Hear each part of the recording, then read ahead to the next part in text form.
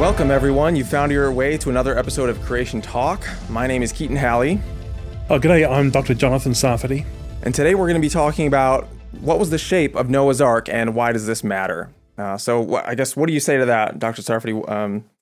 Because God gave Noah the instructions to build an ark for a purpose, and the purpose was to save his family, extended family, and all the land vertebrate animals on Earth from being drowned in a globe-covering flood. Yeah. I'd say it's pretty important. Okay.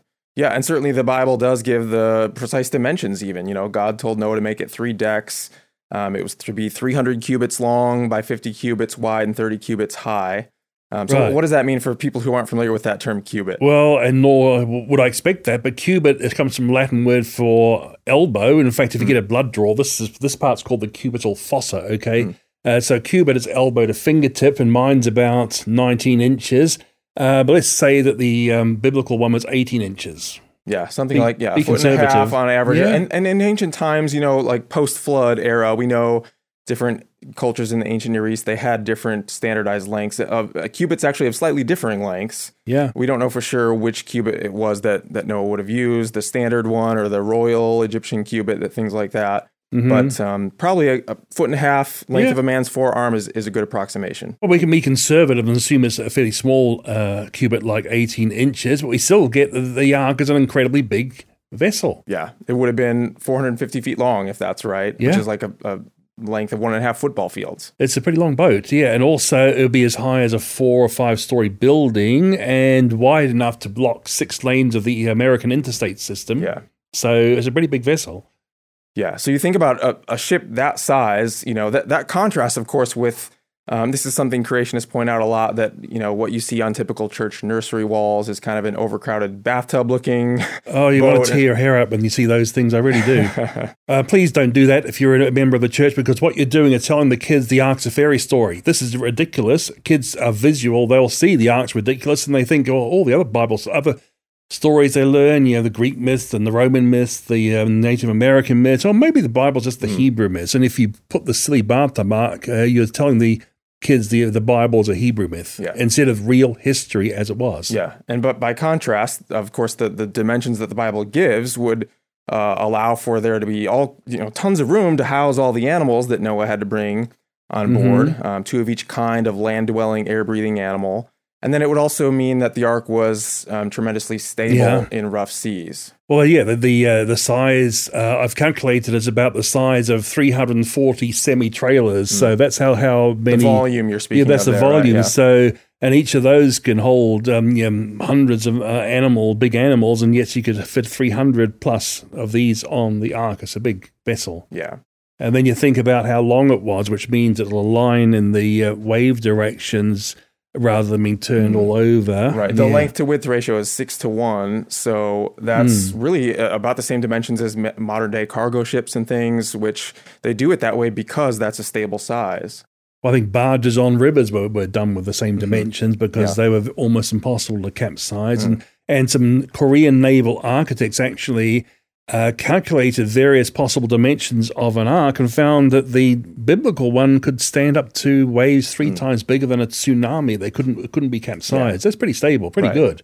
Yeah, and people can actually read that paper on our website, an older paper, but the one by the Korean naval architects. Look at the links below. That's one of them, okay? Well, what about the biblical ark compared to or contrasted with maybe the other ancient Near Eastern text, because of course we have these flood legends from other cultures that are very, very ancient. You know, we find these cuneiform documents in the Middle East. The Babylonians, the Sumerians had these flood legends that sound very similar. It's obviously that there was a common origin of this story.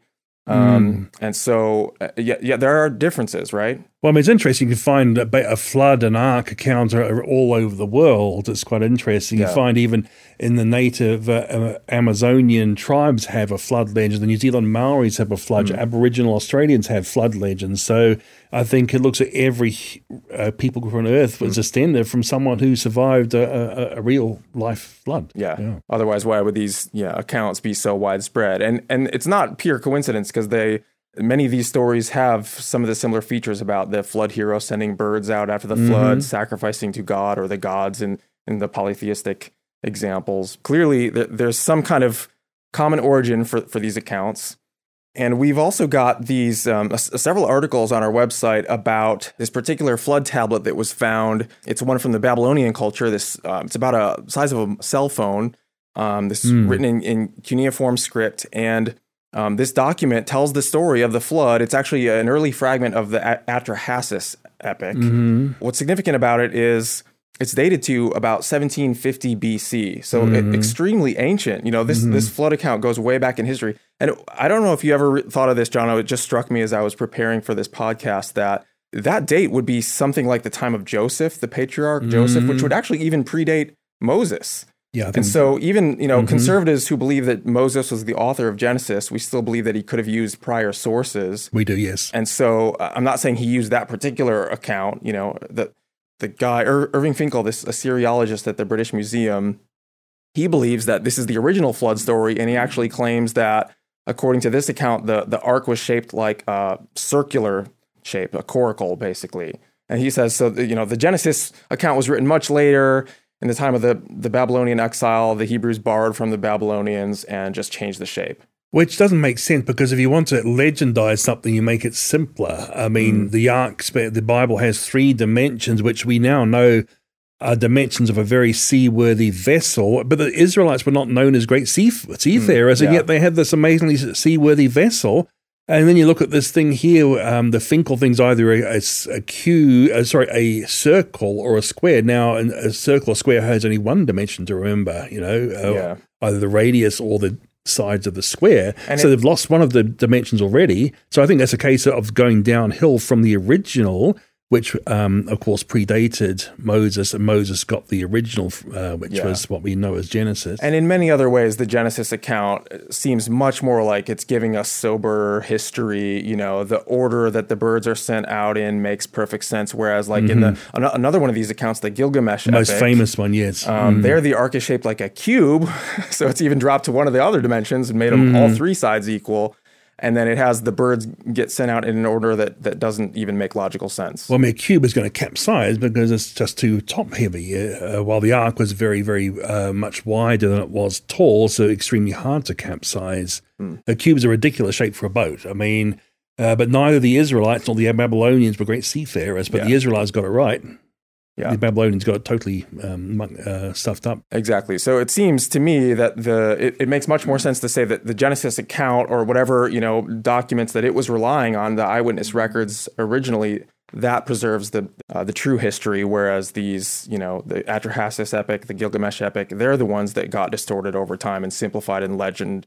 Turned it into a fictitious legend. I mean, I think either neither the Babylonians nor the Israelites were great ornithologists, and yet when you look at the biblical account, send the raven out. That's a carrion feeder. That's going to find something. A dove is not going to like carrion, so you send that later, but it's only going to stay put when there's a clean, dry land, because doves like clean, dry spaces. Ravens are pretty not really particular about things like that. So everything about it makes sense of the biblical account being a reality and not a legend.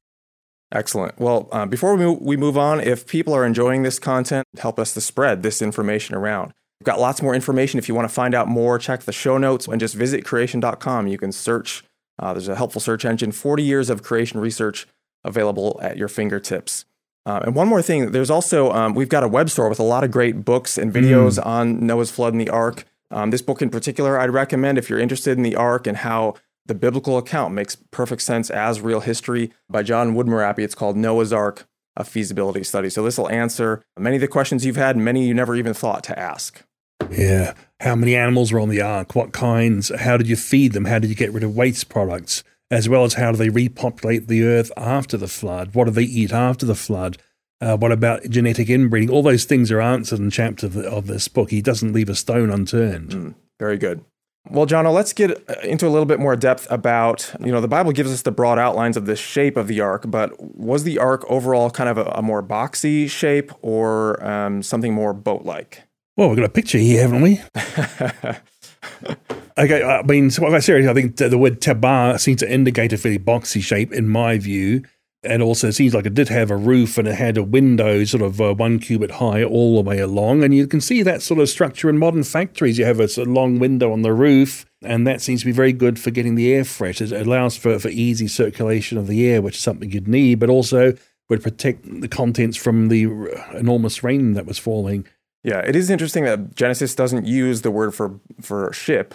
It calls it an ark, which etymologically that word seems to be related to an Egyptian word that means something like a chest or a sarcophagus, something like that. That may be an indication that it's a more boxy shape. The same word in Hebrew is also used of the basket that Moses was put in, which was woven out of like papyrus, and so we don't know for sure what shape that would have taken. But they have things in common. What they have in common is they're only there to protect the inhabitants. They're not there to be steered. They're there to float and protect what's inside until there either runs aground like in the mountains of Ararat, or the Pharaoh's daughter picks the ark, Moses' ark, but it wasn't designed to steer anywhere. Yeah, I think that's a good point. And that may be the very reason why the word ship wasn't used, because God seems to just have sovereignly controlled where the ark landed.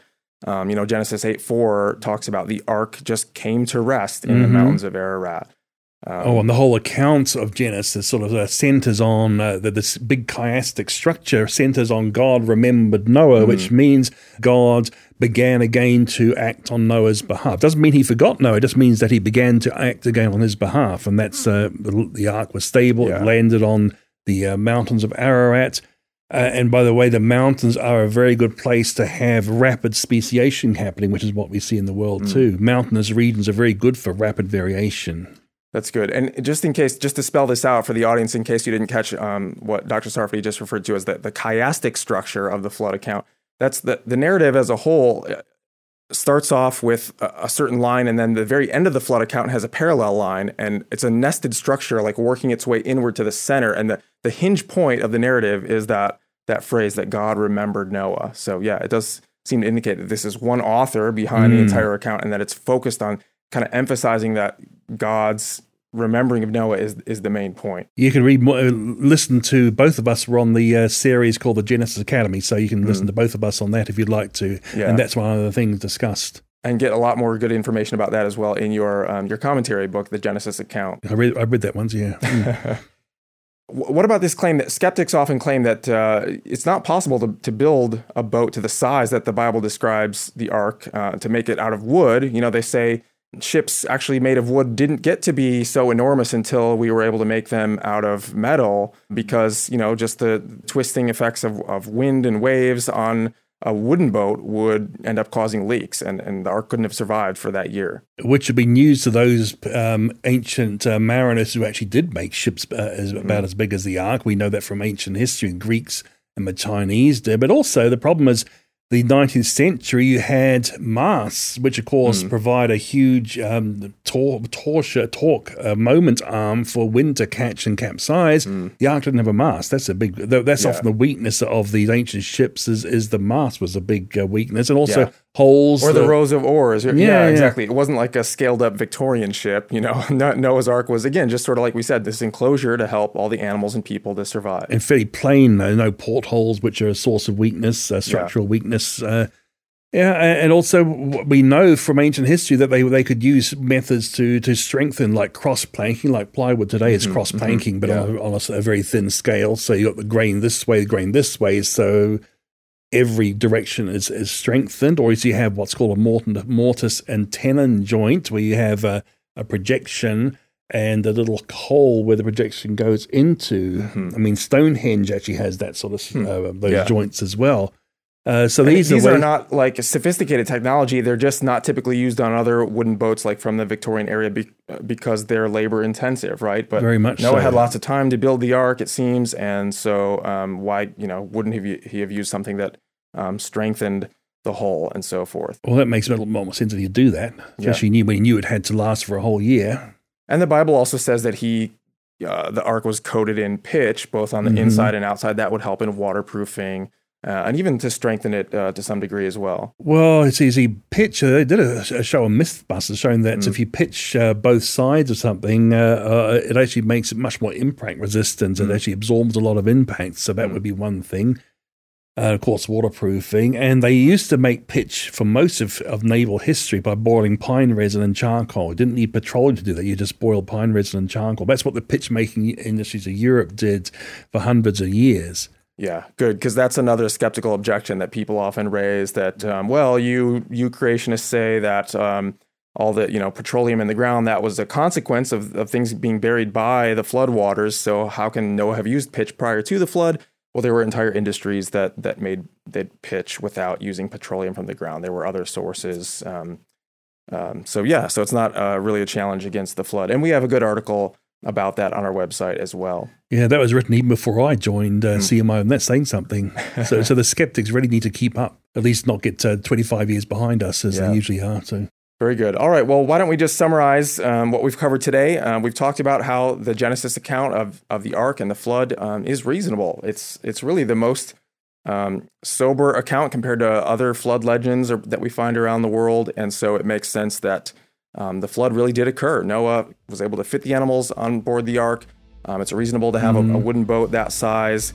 The Genesis account is not contrary to reason.